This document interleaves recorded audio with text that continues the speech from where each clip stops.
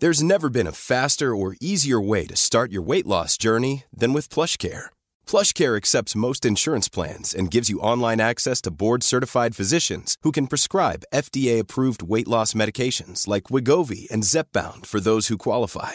Take charge of your health and speak with a board-certified physician about a weight loss plan that's right for you. Get started today at plushcare.com/weightloss. That's plushcare.com/weightloss. plushcare.com/weightloss. I'm Sandra, and I'm just the professional your small business was looking for. But you didn't hire me because you didn't use LinkedIn Jobs. LinkedIn has professionals you can't find anywhere else, including those who aren't actively looking for a new job, but might be open to the perfect role, like me. In a given month, over 70% of LinkedIn users don't visit other leading job sites. So if you're not looking on LinkedIn, you'll miss out on great candidates like Sandra. Start hiring professionals like a professional. Post your free job on linkedin.com/people today. Kompisar, om ni befinner er i Stockholm den 22 november klockan 18.00 så har jag föreläsning på Rival i Stockholm. Alltså jag är så taggad. Sårbar och superstark live. Det kommer bli lite annorlunda än att köra digitalt. Och jag har verkligen längtat att stå på den här scenen och möta er i verkligheten. Så att, vill du komma? Biljetter finns på ticketmaster.se. Välkomna!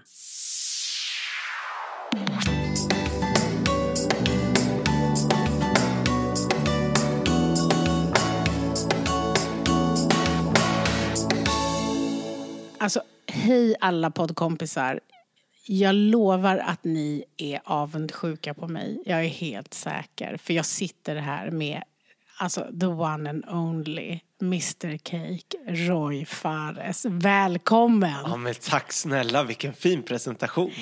Jag har ju känt dig ett tag, fast inte så liksom väl, utan vi har många gemensamma vänner, så vi har setts i olika sammanhang, och förutom att jag vet att du har bjudit mig på den absolut godaste efterrätter, och jag älskar efterrätter, som jag någonsin har ätit. Jag minns platsen, jag minns allting, och jag minns liksom med inlevelse. Jag kan beskriva i detalj hur gott det var. Så att du gör de absolut godaste desserterna, det vet jag. Men jag hade ännu inte riktigt förstått hur kul du också är. Så jag visste så här, smart och klok och driven. Men sen i somras så hade jag ju förmånen att hänga med dig på semester. Och då, jag skrattar ju hela tiden. Du är ju också jätterolig. Så att det är därför du får vara här nu. För att alla ska lära känna dig. Ja, men det är lite detsamma jag känner med dig. Jag menar liksom, jag har gillat dig och tyckt om dig. Och vi har ju träffats i olika sammanhang.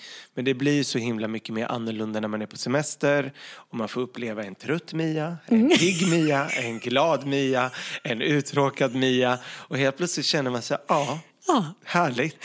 Ja, men precis så var det. För vi var ju i Spanien och hälsade på några kompisar. Och vi åkte båt och vi hängde och vi var helt slut. Vi var helt det var nästan slut. som ett stadsbesök i Spanien. Ja, precis. För det var verkligen ett schema som var, liksom, våra kompisar hade längtat efter att vi skulle komma. Så de hade verkligen planerat. Och det jag älskar också med dig, det är att då har vi varit ute och åkt båt hela dagen. Och vilket ju var en overklig upplevelse. Och sen efteråt så ska vi då, efter en hel dag på sjön, så ska vi då hem och också äta middag då hos våra vänner. Och ingen av oss orkade ju egentligen. Det var ju libanesisk buffé. De hade ju tagit in, förutom alla liksom små rätter, så var det ju alla även varmrätter. Det var ju hur mycket mat som helst. Hur mycket mat som helst. Så att det var så gott. Men alla var typ mätta och trötta. Som på julbordet. Precis så. Så den känslan exakt. var det. Då är det så coolt för att du säger det. Fast utan att någon överhuvudtaget kan ta illa vid sig, så är du ändå ärlig och säger så här: nästa gång, då tar vi liksom den här middagen en egen kväll. Ja. Så att de förstod att så här, den här planeringen, det var liksom för mycket julbord. Man blir helt slut.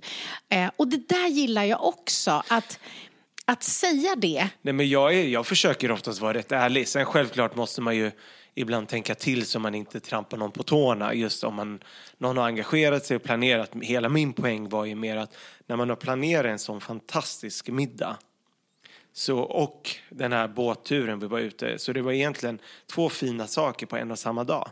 Så jag var ju man var ju jättenöjd redan bara med själva dagsgrejen. Och då tycker jag att middagen hade liksom kunnat fått stå mer i centrum. Nu var man ju rätt trött, och jag tycker också, jag älskar ju maten. Och det var så mycket mat, och man blev lite liksom... Man ville ju äta mycket fast man inte orkade. Ja, och du var ärlig och sa... Men du åt ju några extra. Jag åt som en galen människa, för jag kände så här, det här är så gott. Och så de här kockarna, de förtjänade liksom. Så att du sa som det var, och jag liksom offrade mig och åt. Det var verkligen så. Alltså, det är ju, jag tror att det vi vet då om dig, det är det vi har sett. Du har ju då startat Mr. Cake. Och sen ser vi dig också en del på tv, och du liksom är med på det här köket.se, och man får lära sig så. Men i somras då så fick jag ju reda på lite mer. Och bland annat så har ju du bott i USA. Hur kom det sig? Berätta. Nej, men när jag var ung, då jag har ju alltid haft en dröm av att bli någonting eller skapa någonting. Jag ville liksom bli någonting extra. Sen har jag alltid haft en fascination för just USA. Jag har alltid känt mig mer hemma där. Jag tycker amerikanare, även om de är falska, så är de ändå sociala.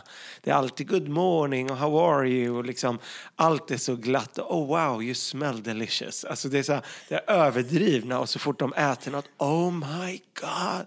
Så det är rätt härligt. Men sen är det ju också, jag har funderat på det liksom genom tiden lite, varför jag drog mig dit så mycket. Och det tror jag också har mycket med med min sexuella läggning. Det var under tiden jag försökte liksom acceptera mig själv och den jag är, så var det en slags flykt också från verkligheten. För där var jag liksom, kände jag ingen.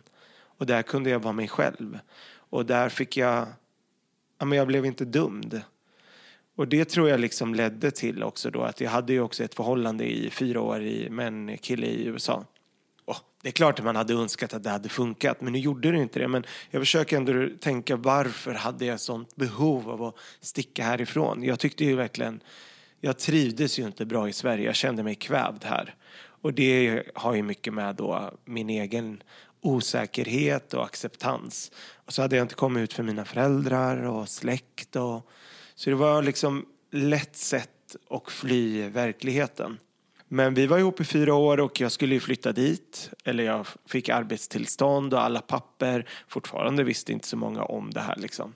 Och i samma veva så hade jag ju också vunnit Årets konditor 2010. Som är liksom en stor tävling för professionella konditorer. Jag kommer dit och jag hade gjort 12-sidigt reportage i tidningen Gourmet. Roys flytt till USA och nu ska stjärnkonditorn satsa där. Kommer dit, 1 vecka senare gör vi slut. Ja, men du vet. Kommer hem och då publiceras tidningen. Nej. Ja, men du vet, så att det blev det är klart att det var ju ett otroligt nedslag i liksom livet och i både i karriären och lika mycket, alltså en stor dröm krossades. Samtidigt så hade jag också mitt bokkontrakt med Bonnier som jag skulle göra min andra bok, United States of Cakes. Så att det var ju bara liksom åka tillbaka 5 veckor senare för att plåta allting och göra alla recept och sånt där. Och det var väl lite jobbigt att åka tillbaka till Los Angeles, samma stad.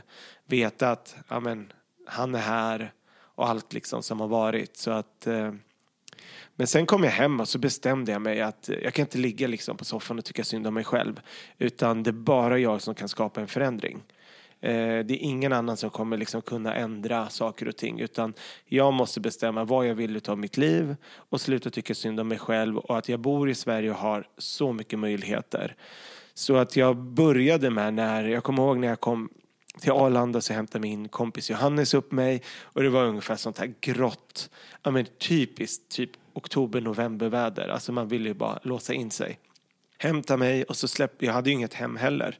Så då fick jag bo hos dem, och så han bara, men jag måste gå till jobbet. Så där satt jag liksom i en lägenhet på Odenplan. Mörkt, grått, kallt och nydumpad. Och bara kände så här, vet du, det här kan fan inte bli värre. Så jag ringde min mamma och så berättade att jag är gay. Och då, dramatisk Mellanösternkvinna. Du har dödat mig. Sa hon det? Ja, och så la hon på luren. Nej. Ja, jag var ju uppenbarligen kan det bli värre. Men det är också, det var ju hennes reaktion. Och samtidigt så liksom, jag bestämde mig att min kusin sa någonting klokt. Att det är ingen mening att bli arg på folk. Man kan mest bli ledsen och besviken på att de kanske inte förstår bättre. Men så tänkte jag att jag får ge det space. Jag ska inte ligga på. Hon vet vart jag finns och liksom om de vill höra av sig. Och så började jag tänka liksom varför hon reagerar. Så det är klart att lika stor dröm som det var för mig som krossades med hela det här USA och drömmar var det ju för henne också. Liksom. Hon hade ju sett framför sig kanske ett bröllop och det här syrianska, libanesiska barn. Så att det var ju en bild för henne som försvann och krossades där. Så då var man ju tvungen någonstans ändå att acceptera och sen så landade vi, så ringde hon mig 3 veckor senare och så pratade vi om lite olika saker och men nu är det, jag kan säga det är det bästa jag har gjort i hela mitt liv. Och jag har inget behov heller av att outa mig eller berätta för alla men däremot så skäms jag inte om någon frågar heller utan det är den jag är och det är bara, jag tror man måste bara acceptera sig själv.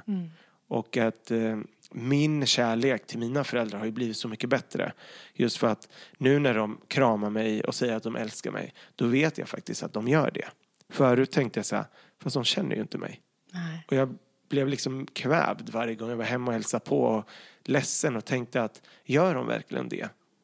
Ja, precis. Tänk om, eller liksom när de älskar får mig veta. nu, Precis, innan de vet. Ja. Innan de vet det här, det de ser, det de tror att liksom jag är hela vägen ut. Och det de också tror att jag ska ge dem. Ja, men exakt. Ja. Så att men det var en otrolig befrielse och jag menar min relation till mina föräldrar är liksom så mycket bättre just nu. Och jag känner också att jag tycker de är så himla coola. För att mina föräldrar kommer ju ändå från Mellanöstern. De har ju en helt annan inställning. Men att de ändå vågar utmana sig själva, modernisera sig, acceptera, gå vidare, vara stolta. Det för mig visar en otrolig styrka. Och också styrkan med den resan de har gjort i Sverige. Så att men jag beundrar dem. Jag tycker att det är flera saker i det du berättar som är relevanta att verkligen så här poängtera. Och det är just det här, i en sån situation när du är där på soffan och tänker så här, allt har gått åt helvete, så vad fan, det är lika bra att ta det där. Det är också så här en jäkligt klok utifrån ett självledarskapsperspektiv. Så här, jag menar, gör det bara. Inte behåll en som sen ska liksom göra. Det jag tycker att du också kan skilja på är ju din känsla av hur din mamma reagerade och vad det gjorde med dig.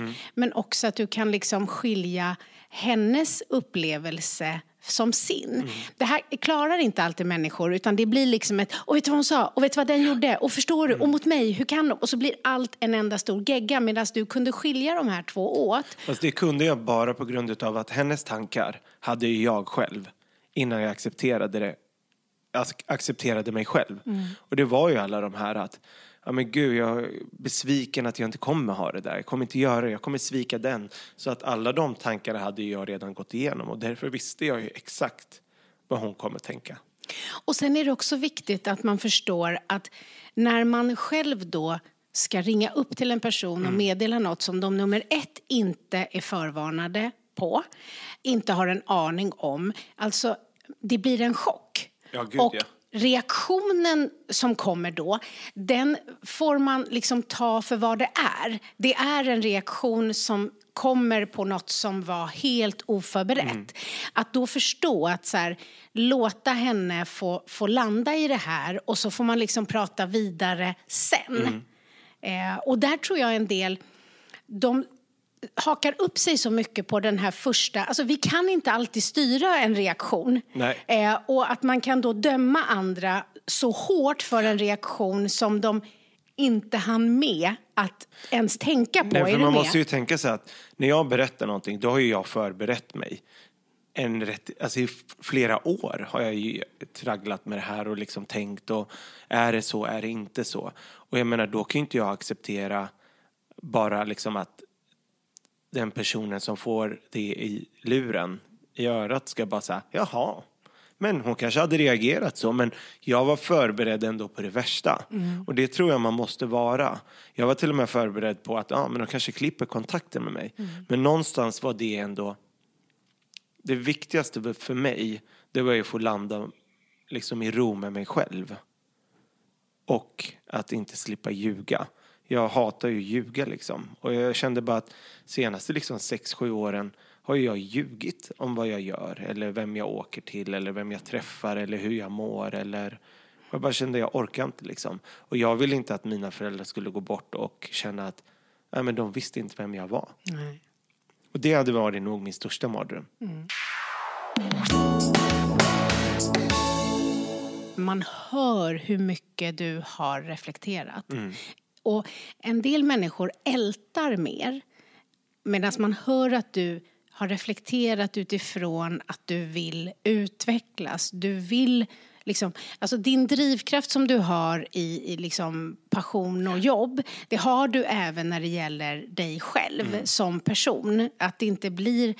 Nu skrattar ju vi när du berättar om att så här, och så kommer jag dit och så är det liksom stort reportage och så en vecka så blir jag dumpad. Vi skrattar ju nu för att du sitter här och mår bra. Där och då var det ju hemskt. Men det är klart att det är hemskt, men samtidigt det kanske är klyschigt, men det blir bättre. Och allt händer av en anledning. Och det är just det liksom, när man väl är i det så känns det ju bara som om hela världen har rasat och det är så hemskt och man mår ju skit. Men någonstans måste man ju också titta på, okej, men vad har jag? Jag har fortfarande människor runt omkring mig som älskar mig. Ja, jag har ingen lägenhet, men jag har fortfarande tak. Alltså jag kan prata, jag är frisk. Alltså det är bara liksom, det jag bestämde mig tidigt, det är att jag skulle vända hela den här negativa upplevelsen till en slags hämnd, revansch. Jag ska visa. Och liksom bara sätta upp istället mål som liksom, alltså som du kan uppnå. Inte så här, nu ska jag bli miljonär direkt liksom. Utan liksom börja med att lösa olika saker. Okej, jobb. Börja reach out till liksom olika människor man har jobbat med tidigare. Vara ärlig. Ja, nu är situationen så här. Jag skulle till USA. Det funkade inte. Nu är jag hemma. Jag har inga jobb. Och så liksom började man få jobb. Och sen helt plötsligt så det ena ledde till det andra. Och sen lägenhet. Och sen så, Men man måste ju någonstans ändå sätta upp en plan. Och vad är det viktigaste? Jo, men det är att få igång ekonomin igen.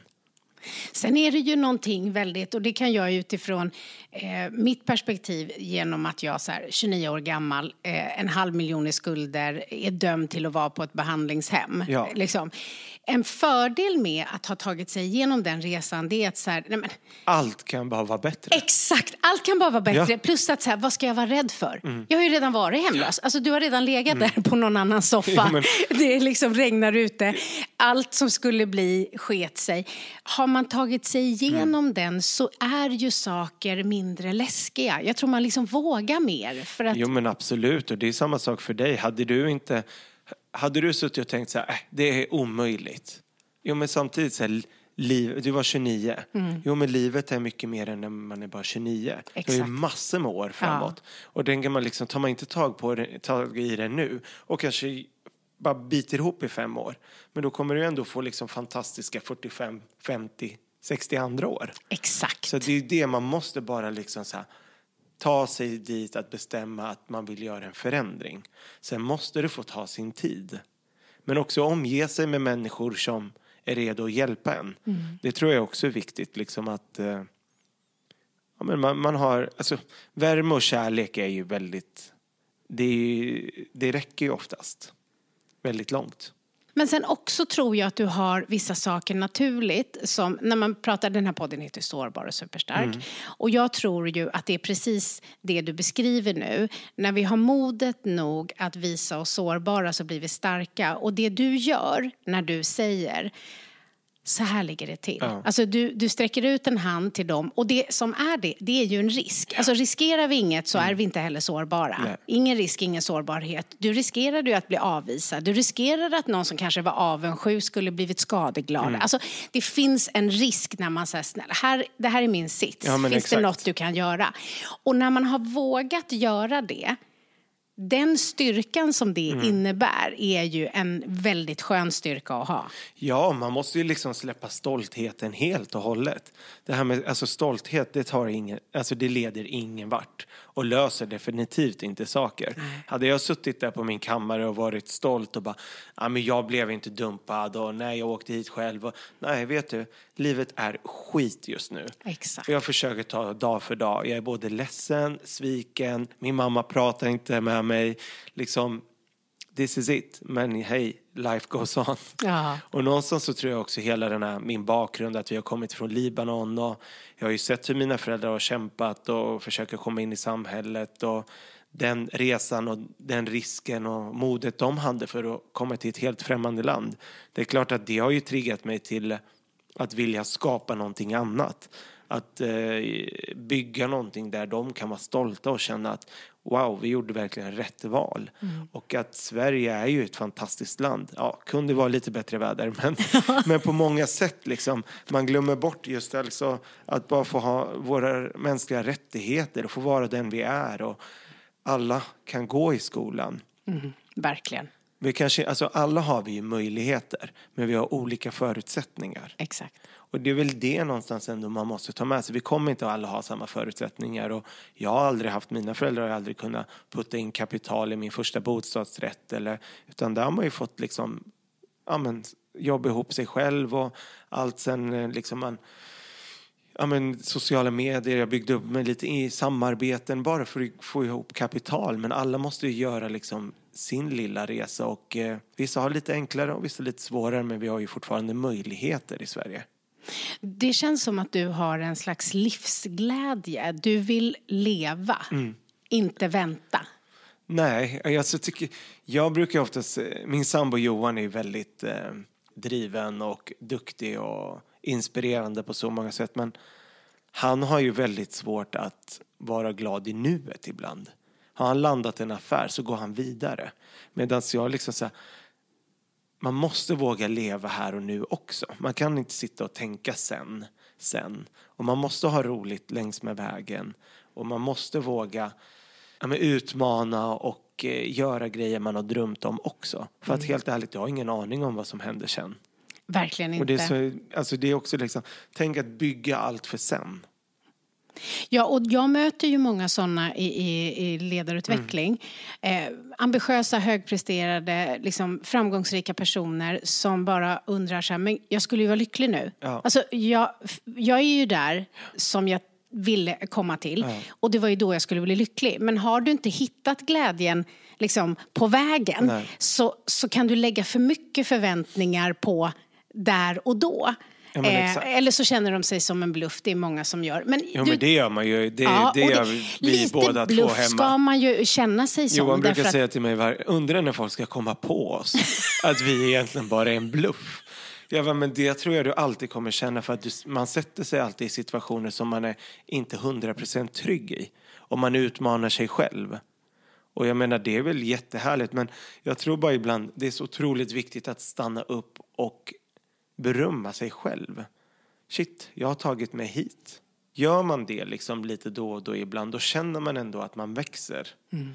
Jag menar, det har ju varit en jättelång resa innan jag öppnade Mr. Cake. Jag har liksom hållit på i nästan 7-8 år med att åka på mässor och skriva böcker och träffa folk och recept i tidningar och tv och så alltså, allt det arbetet man gjorde då, det är klart att det har resulterat i att jag kunde öppna Mr. Cake och att vi har gäster ifrån hela landet. Men det är ett enormt arbete bakom, och då måste man ju någonstans ändå säga, det är lätt att se nu med Mr. Cake för du har varit på tv. Ja, fast det är ett hårt jobb. Att vara verkligen på tv öppnar upp dörrar, men sen måste man ju lyckas förvalta saker och ting. Jag vill att vi ska prata lite om dig och Johan. Er relation är Inspirerande. Alltså så här, ni är ett bra team. Ni är verkligen ett lag. Ni är olika. Sjukt olika. Ja, sjukt olika. Och så himla... Liksom eran grund som ni har byggt er allians på. För så känns det verkligen som att här, den är så otroligt respektfull och kärleksfull och trygg och inte kontrollerande. Så kände jag. Och exakt så hoppas jag att vi har det. Nej, men jag tror någonstans ändå så här, jag är en väldigt familjemänniska. Jag måste ha en trygg punkt. Sen självklart skulle jag leva i ett destruktivt förhållande där jag inte trivs och mår dåligt. Men det är liksom så här, nu, vi har varit ihop i 8 år. Och någonstans här, under de här 8 åren så har det ju hänt så himla mycket.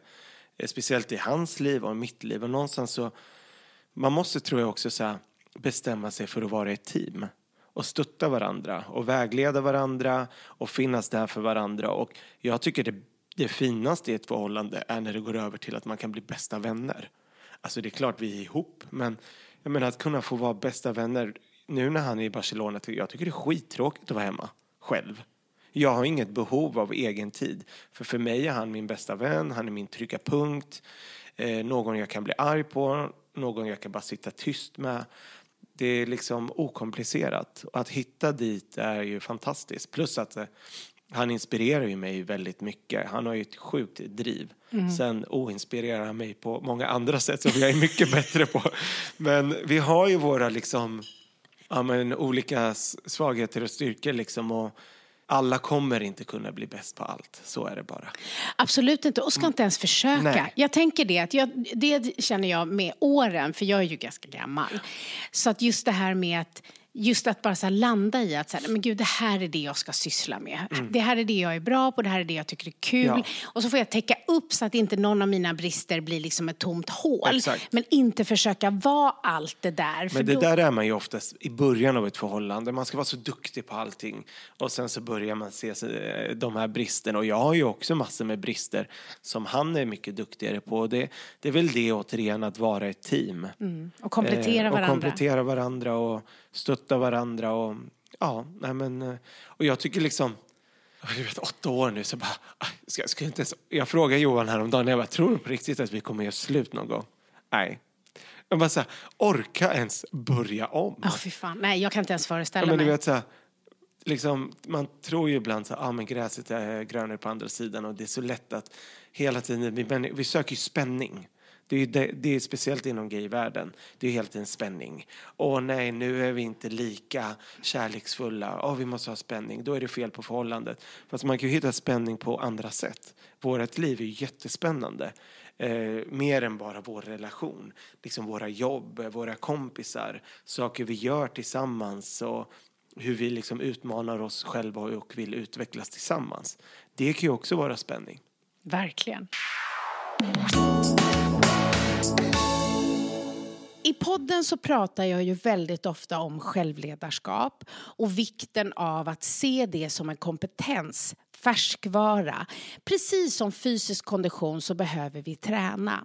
Och jag har utvecklat en digital kurs i självledarskap där jag har samlat alla mina metoder och tekniker så att du på ett väldigt enkelt sätt kan träna tillsammans med mig. Gå in på www.mtutbildning.se. Och om du använder koden sårbar och superstark så får du 200 kronor rabatt. Hey, I'm Ryan Reynolds. At Mint Mobile, we like to do the opposite of what Big Wireless does. They charge you a lot, we charge you a little. So naturally, when they announced they'd be raising their prices due to inflation, we decided to deflate our prices due to not hating you. That's right. We're cutting the price of Mint Unlimited from $30 a month to just $15 a month. Give it a try at mintmobile.com/switch. $45 up front for 3 months plus taxes and fees. Promo rate for new customers for limited time. Unlimited more than 40 gigabytes per month. Slows full terms at mintmobile.com. I'm Sandra, and I'm just the professional your small business was looking for. But you didn't hire me because you didn't use LinkedIn Jobs. LinkedIn has professionals you can't find anywhere else, including those who aren't actively looking for a new job, but might be open to the perfect role, like me. In a given month, over 70% of LinkedIn users don't visit other leading job sites. So if you're not looking on LinkedIn, you'll miss out on great candidates like Sandra. Start hiring professionals like a professional. Post your free job on linkedin.com/people today. Du är väldigt klok. Den här podden är ju väldigt mycket självledarskap. För även om jag på jobbet mest jobbar med teamutveckling och ledarskap så föreläser jag ju mer allmänt och då blir det ju liksom självledarskap. Och det som är spännande med dig, det är att en av de övningarna som jag lär ut är att man dagligen ska skriva ner en reflektion liksom, för att ha koll på sitt ledarskap. Och då är det bland annat att man ska titta på vad gick inte så bra idag och vad lärde jag mig av det? Och sen är det vad var bra idag? Vad är jag glad för och vad behöver jag hjälp med? Och de 4 har du lyckats beskriva i ditt sätt att prata utan att liksom tänka på det, för det är så du lever, vilket är supercoolt. Alltså, nu hoppar vi till Mr. Cake och då ska jag berätta, för nu kanske våra poddkompisar undrar så här, men hur var den där godaste desserten? Och då ska jag säga, jag glömmer aldrig det här. Det var en gemensam vän som fyllde år. Det var en liten ett intimt rum på en restaurang. Ja. Så vi åt restaurangens mat, men du hade ordnat så att det var din dessert som kom. Och då var det den högsta, nu sitter jag och viftar och visar så här, den högsta, flera meter, jag kände så.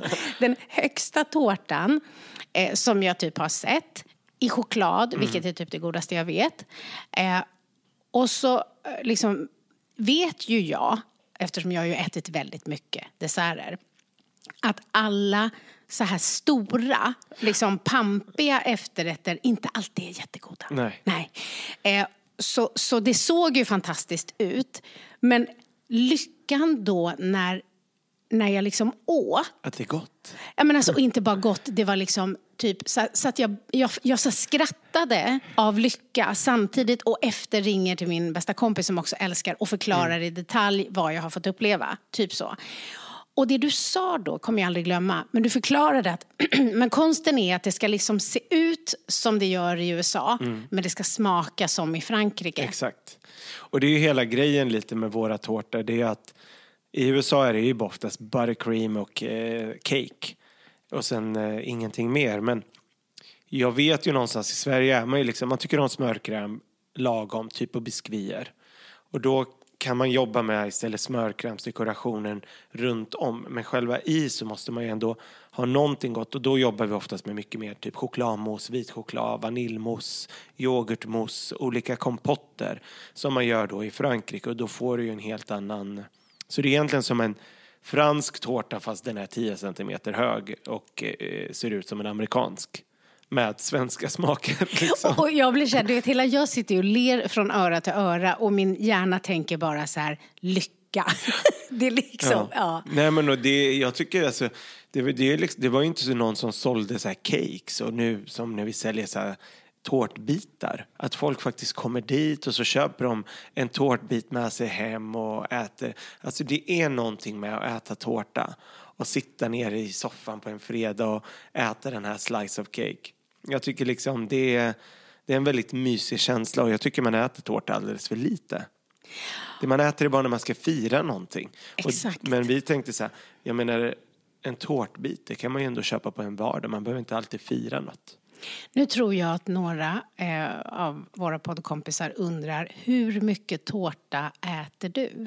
Jo men alltså så här, jag äter ju när vi gör någonting nytt och smakar och sådär. Och sen såklart att jag är glupsk också. Så att går man förbi in i bageriet och det kommer ut nygräddade kardemummabullar där sockret och smöret fortfarande puttrar på plåten och den doften. Alltså det är omöjligt. Eller toskakaka, allt med smör och socker som blir som en karamell. Det är liksom, den doften är oslagbar. Nu när det var kanelbullens dag. Jag menar bara, alltså det luktar i 16 timmar nybakade kanelbullar hela tiden när man är på jobbet.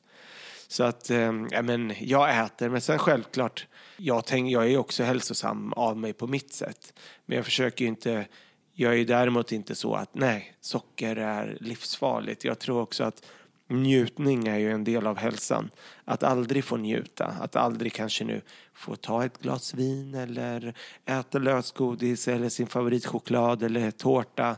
Allt handlar ju om en balans. Förstå vad tråkigt att bara äta gröna äpplen och dricka spenatjuice liksom.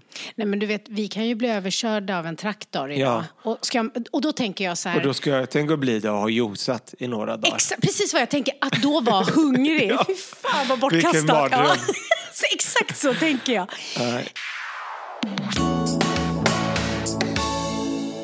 Det som också är häftigt, för jag har ju ett kontor som är ganska nära då Mr. Cake i Stockholm, för det finns ju också i Göteborg. Det är typ alltid kö.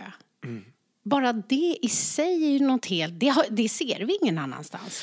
Nej, och det är alltså ibland, alltså i början var det när vi öppnade i Stockholm 2017 så tänkte jag så här, men det är ju för att det är nytt och, men nu är vi ändå 4 år senare och men ändå fredag, lördag, söndag så bildas det kö. Och det är också en sån här grej att bara så här stanna upp och bara så här, herregud. Alltså, det är, alltså så här, att få vara stolt över det. Och kö är ju ingenting vi vill egentligen att det ska bli. Men att ändå vara någonstans lite tacksam över att det är så många som faktiskt vill komma och fika hos en. Och som tycker om det man gör. Så att jag brukar ändå liksom, jag blir lika fascinerad varje gång och någonstans känner jag självklart en jättetacksamhet till det, för att en dag kanske inte det står kö. Nej. Och jag menar att våga njuta av sådana grejer under tiden, och just så, jag brukar säga det är skillnad på skryta och vara stolt liksom. Men och att våga vara stolt. Ja, men jag tycker jag brukar till och med när jag har en liksom kanske en workshop säger vi, så jobbar vi med teamutveckling. Då brukar jag träna människor och då säger jag liksom lite så här för att provocera. Nu är det 2 minuter egen skryt. Vet, folk liksom ryggar ju tillbaka så man ser några så här, nästan ser ilska i blicken, så försöker de typ så här, titta på mig och så ska jag se att så här, de har ingen lust, men jag blir tuffare så jag bara tittar tillbaks lika hårt och bara så här, det här ska vi öva på. Och det man då tränas i är ju att kunna redogöra för sina styrkor. Och det som har blivit den här taskiga klangen, det är ju när man gör det på någon annans bekostnad. Ja, alltså exakt. När man säger att jag är bättre än du, där jag håller på att validera. Ja. Det är det som är idiotiskt. Vi behöver alla se, det här är mina styrkor. Vi behöver bekräfta oss själva. För om vi gör det så blir vi också mycket bättre på att kunna titta på det som inte är så bra och våga klara av att förändra absolut. Det. Men har vi inte sagt till oss själva det här och det här är bra, då pallar inte egot. Så att då när det kommer någon form av korrigerande feedback som vi också behöver, så kommer vi bara, men du då? Eller så här, talk to the hand. Eller exakt. Det var bara för att Ulla började. Hade inte Ulla börjat? Så att då utvecklas vi inte. Så att den här liksom, positiva förstärkan och ett egenskryt som bara är kopplat till en själv, aldrig på någons annans bekostnad. Ja, nej, men det är grunden liksom. Ja, nej, men det är ju mer liksom att liksom känna mer, jag brukar oftast när man lyckas med saker eller sådana grejer, att känna mer en tacksamhet. Alltså jag tar verkligen inte för givet bara för att man har varit på tv att folk ska komma och fika hos en. Men i början tyckte ju alla, det är en hype, det kommer lägga sig. Men nu känner jag så här, vet ni, 4 år senare fortfarande så kan det bildas kö. Så att uppenbarligen gör vi någonting bra. Och sen är jag också så här, jag tar inte på mig all ära själv. Vi är ju ett team på Mr. Cake. För att helt ärligt, jag är ingenting utan de som faktiskt också jobbar där. Och det är väl lite så min approach generellt är, att man är ju inte stark ensam. Absolut inte. Det är tillsammans med andra vi skapar magi. Ja. Så att sen kan ju jag liksom, jag har ju en vision och man kan utveckla och man kan leda och man kan ha idéer, men samtidigt så är det liksom, man måste jobba tillsammans, och det är det jag tycker är så härligt med just i Stockholm är under åren när vi har haft så mycket högt tryck, hur vi har lyckats utveckla liksom både servicedelen, effektiviteten, hittat ett sätt hur vi kommunicerar med kunder i kö, att vi liksom, vi har ju ingen bords, alltså att man sätter sig ner och bordsbokning eller beställning vid bord, utan att vi placerar när kunden är framme vid kassan, så att vi släpper inte igenom förrän de har fått sitt fika, och mycket sånt där, för att inte folk ska bli stående bara heller, utan då flyter ju allt på, man känner ändå att vad heter det? Det är kontrollerat kaos, brukar jag säga. Men också väldigt mycket som jag hör är att det handlar om en helhetsupplevelse. Alltså det är så mycket mer än bara, och då menar jag inte förringa, för det har jag verkligen, det jag stoppar in i munnen, utan det är liksom alltihopa från minsta detalj till vad det är till. Det är en otrolig energi. Jag älskar ju när det är fullt ös. Och även gästerna verkar ju älska det. Och det är en härlig buzz i lokalen. Det är energi, folk är glada, de skrattar, de dricker, de äter gott. Det är ju väldigt sällan någon är sur som går. De kan ju vara sura när de kommer in. Men så får de i sig lite gott. Så går de därifrån med ett leende. Och smittas av energin skulle jag säga också, tror jag. Ja, men absolut. Och även... Jag tycker det är så här, med att driva café är ju liksom också, du är ju en del av människors liv, vardag. Folk som kommer dit och tar sitt morgonkaffe, sin frukost, har sin egna stund, läser tidningen. Alltså det är ju en del av deras planerade tid, och jag tycker det är fint att se att folk liksom använder Mr. Cake som en sån plats. Och många har egen tid där på vardagar, och det är väldigt härligt och mycket stammisar.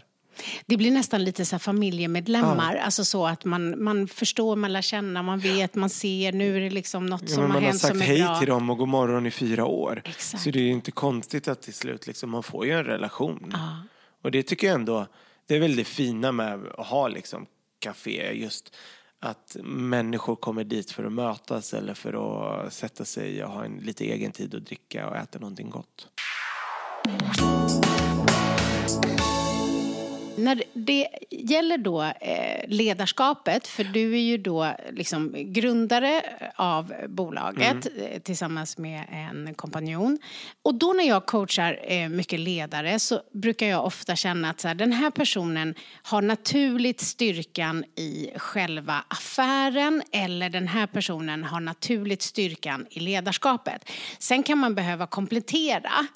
Vad skulle du säga är liksom ledarskap din bästa gren, eller är affär din bästa gren? Ja, men jag skulle nog säga att jag är inte så mycket för att sätta mig och göra en affär med siffror och allt vad det innebär. Sen är jag nog jag har en väldigt tydlig bild utav vad jag vill. Och jag kan bygga en plan som kan leda till en affär. Men därifrån men jag tror nog ändå att jag är mer utav en ledare som inte liksom bara fokuserar på affär. Jag är för kreativ för att bara leka businessman liksom. Ja, och vad skulle du säga är din största styrka i rollen som ledare? Jag har ju hur mycket idéer som helst. Så egentligen, jag är en person som spottar ur mig idéer och förslag. Sen jag behöver ju folk runt omkring mig som egentligen bara plockar ner de här och sållar. Men ur de här idéerna så kommer det ibland jättebra saker och ibland inte.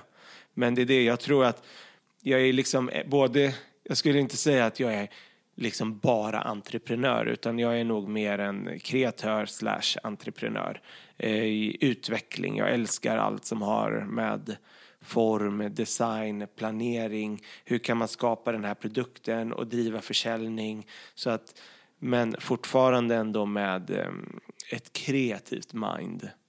Men att jag skulle bara sätta mig liksom i ett businessmöte, där tror jag inte jag är som starkast. Och vilken är din största svaghet i rollen på jobbet? Vad skulle du säga att du brister?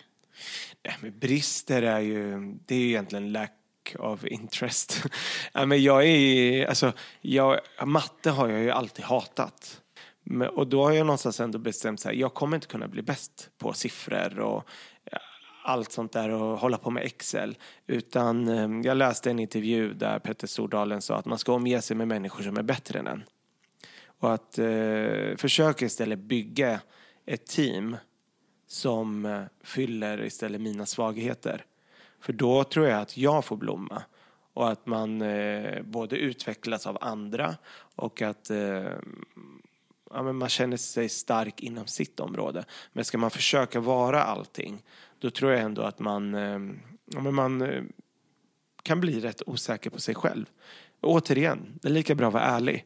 Verkligen. Alltså jag är fantastiskt på många sätt och kan komma på idéer och jag är tydlig, jag vet vad vi vill och hela Mr. Cake och konceptet och allt det där. Men när det kommer till siffror, jag kan det, men jag tycker inte det är lika intressant. Och då kommer inte jag vara lika duktig där. Nej. Så att det är väl lite så jag försöker tänka.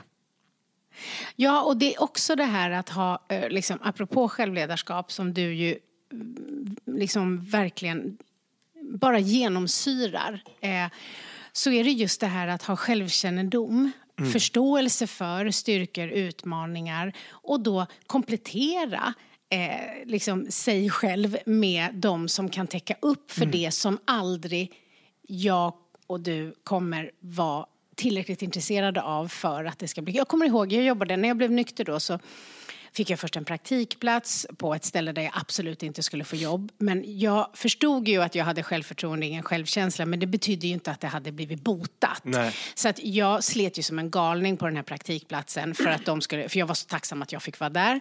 Så att det slutade ju såklart med att jag blev anställd och på 2 år blev jag ekonomiansvarig. Och det var för att det var så här rädda världen. Och alla ville rädda världen och ingen ville hand om ekonomin. Och ekonomikillen, han hade någon livskris och var inte på jobbet. Och jag sa, gud det här är ju viktigt. Så att jag styrde upp det liksom. Ja. Och så blev jag headhuntad till ett IT-företag och då var det först ekonomi, men sen så var det liksom att jag tog ju personaluppgifterna och det var ett IT-företag, allt var nytt, det var liksom ingen ordning och reda, så bara tog man för sig så fick man det ju. Så till slut så var de så här, gud är du personalansvarig här? Ja, absolut, jättebra. Så fick jag båda rollerna. Sen hade jag ett utvecklingssamtal med den vdn. Det var så jäkla bra. Så säger han så till mig, vad ser du dig själv, Mia, om 5 år? Så här, Mia, ekonomidirektör, eller Mia, personaldirektör? Och då svarade jag direkt så här, nej men alltså personaldirektör. Och då tittade han så sa han så här, men fan, är inte det lite tjejigt? Är det inte coolare om du blir ekonomidirektör? Säger han, verkligen i all välmening. Och den funkar ju på mig. Jag bara, ja fan är det ja gud ja. Och så sa jag, men jag får tänka på det här då. Sen kom jag ihåg när jag förstod att det aldrig skulle kunna funka. Och det var så här att när det kom post så här, typ om ekonomi, då stoppade jag bara, det fanns en så här broschyr som hette så här, revisorn informera. Jättetråkigt. Jag stoppade in den i en pärm för jag visste där borde den när jag behöver den. Ja. Men så fort det kom någonting med team, ledarskap, utveckling, kommunikation, relationer, så liksom kunde jag inte bara hejda mig från att läsa allting. Och då när jag tog en sån här jävla revisorn informera, jag kommer aldrig glömma det, stoppade in den i en pärm, så bara insåg jag så här, nej men jag kommer aldrig bli tillräckligt bra. Nej. Det är för tråkigt. Jag kommer aldrig kunna bli tillräckligt bra. Så då gick jag till honom och sa, jag är ledsen men det blir personal. Liksom. Och sen 1 år senare startade jag eget. Men det där att förstå det. Nej, men sen också att, alltså, så jag tror så här, du blir ju som bäst om du jobbar med det du älskar. Och jag menar, jag tycker det är fantastiskt. Alltså att ha eget företag, så klart att du behöver ha någon slags koll. Men vad älskar jag mest när jag driver bolag? Och då måste man ju jobba med det. Och det är ju fantastiskt att det finns folk som älskar att sitta med Excel. Liksom, och bara bygga det. Ja. Och det är skitbra. Jättebra. Då har vi en styrka där. Det är det och jag som är så viktigt. Det är just det här att våga någonstans. Och i och för sig ha lyxen också att kunna faktiskt jobba med det man älskar. Och det är väl lite det jag tycker är så härligt. Att jag någonstans i det här Mr. Cake, i mitt liv och det, har någonstans ändå skapat en tillvaro som jag tycker om. Och att men där jag kan känna mig duktig. När är du som mest sårbar? Ja, men när jag kan sårbar, men jag kan, om jag nu har tänkt ut någonting eller att någon lämnar en position på jobbet eller sådär, då kan jag känna rädsla över eller förändring ibland, för att man tror att man inte kommer klara av att rodda det själv eller lösa den uppgiften. Och det är ju saker jag tragglar med hela tiden, att ständigt tänka att du klarar det.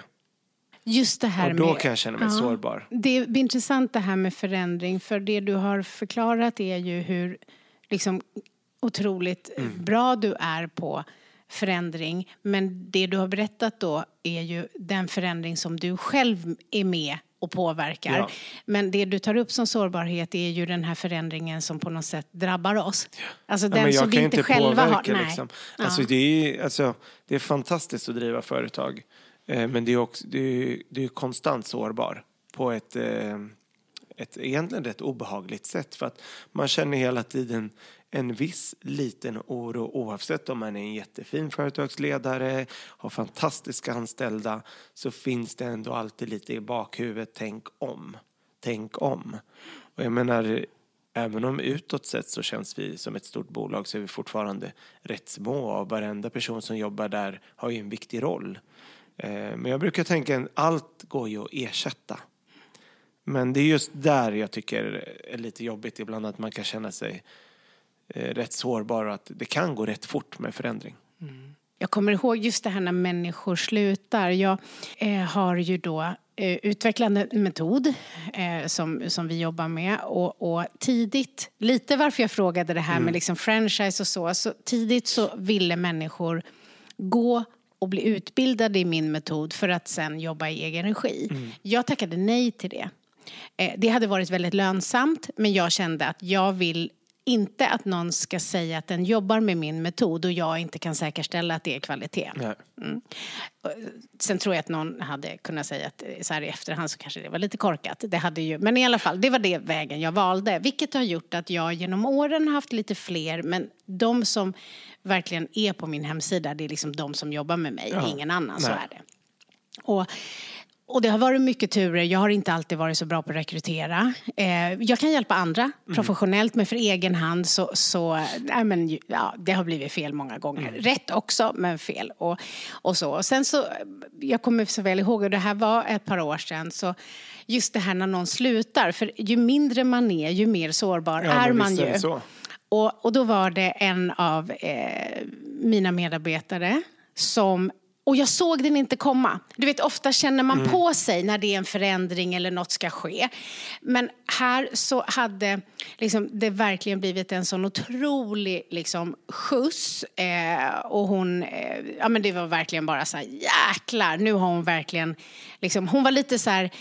late bloomer, alltså så här, det tog lite tid, men när det väl släppte så var det liksom wow. Och då är det inte så konstigt, alltså hon verkligen bara blommade ut. Och det är inte så konstigt så här i efterhand att andra då konkurrenter eller vad man nu ska säga också ser det och liksom vill plocka och kan erbjuda något annat i form av storlek och så. Men jag var helt oförberedd. Och så är det så här att det är dagen innan nyår och så får jag ett så här sms där det är så här: hej, är du i stan? Kan vi ses? Och då vill jag ju... Ja, men då man liksom, vet ju. Jag vill ju bara säga så här, hallå, hej då. Typ, nej, inte så. Men alltså, man, så här, vet ju redan. Man vet ju redan då. Och jag vet också det här så här... smset vill man ju ta. Hej, kan du prata? Ja, men typ, då, exakt, det är det där. Och så här, och då förstår jag också att då har hon ju såklart till sig själv så här bestämt att jag måste göra det innan året är slut. Alltså du vet så här, och så skjuter man på det så det är dagen innan nyår. Och så var jag och Mimma, vi jobbar ju tillsammans och vi fattar ju liksom, så att då går vi och så ska man sitta där och ha det här liksom, och du sa ju det, för hon är ju helt fantastisk och vi är jättegoda vänner, men jag sa det till henne så här: grattis dem och sjukt dåligt timing då. och jävligt liksom synd om oss, och liksom att jag verkligen sa så här att du har alltid en plats här, liksom, för hon var så. Men just det där, alltså när vi väl hade mötet, då har jag liksom hunnit landa i det och får acceptera det. Men just det där smset, jag kommer aldrig glömma känslan, för jag fattade precis allt. Då förstod jag ju, men jag var helt oförberedd. Men just det här att, men jag har faktiskt inte ersatt henne med någon. Jag börjar bli så här gammal. Jag gör lite andra saker, bygger andra verksamheter nu, för att jag har inte hittat en ny liksom ledarutvecklare där jag känner så här, det här liksom, så jag får göra annat. Men sen är det ju liksom, alltså det är en fin balans det där. Jag menar, jag försöker ju oftast tänka liksom, man äger ju ingen. Och jag menar, det är klart att människor vill gå vidare och man vill göra andra grejer. Men just att känna sig sårbar, så är det inom det liksom. Och det är väl liksom det enda man hela tiden går och tänker på liksom. Men sen fattar man ju, folk har ju också egna drömmar och visioner och vill byta liksom jobb och någonting annat spännande, man vill utvecklas, så att det är inget konstigt, men... Nej, man har dem ju till lån, så det vet man ju. Men, det där var målet är ju, man vill ju gärna bygga en arbetsplats där folk ändå känner så här, men shit, här trivs jag så bra. Och det kan jag tycka ibland att när folk slutar att man känner så här, okej, men har jag misslyckats? Är det så då hemsk arbetsplats här? Jag förstår så att man börjar ifrågasätta sig själv. Fast samtidigt så man kan inte ta det personligt heller. Jag brukar tänka så här, hur många kommer inte komma och gå? Den enda som består, det är jag. Liksom. Ja, och det kommer de ju göra beroende på att det handlar om timing och var de befann sig i livet. Exakt. Och vad de har för ambitioner och allt sånt där. Ja, men det är häftigt och typ den godaste överhuvudtaget desserten jag någonsin har ätit. Och det är verkligen så. Jag kommer aldrig glömma chokladtårtan. Och poddkompisar, som ni förstår så kan jag ju prata med Roy länge som helst. Men vi måste liksom stoppa nu. Men jag vill att ni ska veta att han kom också med en påse. Så att när det här samtalet är slut ska jag gå ut och öppna det och bara njuta lite till. Roy, jag tycker otroligt mycket om dig. Ja, men detsamma. Ja, och tack det är så härligt. Ja, men tack för att du ville komma och hänga med mig och mina poddkompisar. Tack snälla, ha det bra. Tjing, tjing. Hey, it's Paige DeSorbo from Giggly Squad. High quality fashion without the price tag. Say hello to Quince. I'm snagging high-end essentials like cozy cashmere sweaters, sleek leather jackets, fine jewelry, and so much more. With Quince being 50 to 80% less than similar brands. And they partner with factories that prioritize safe, ethical, and responsible manufacturing. I love that. Luxury quality within reach. Go to quince.com/style to get free shipping and 365-day returns on your next order. Quince.com/style.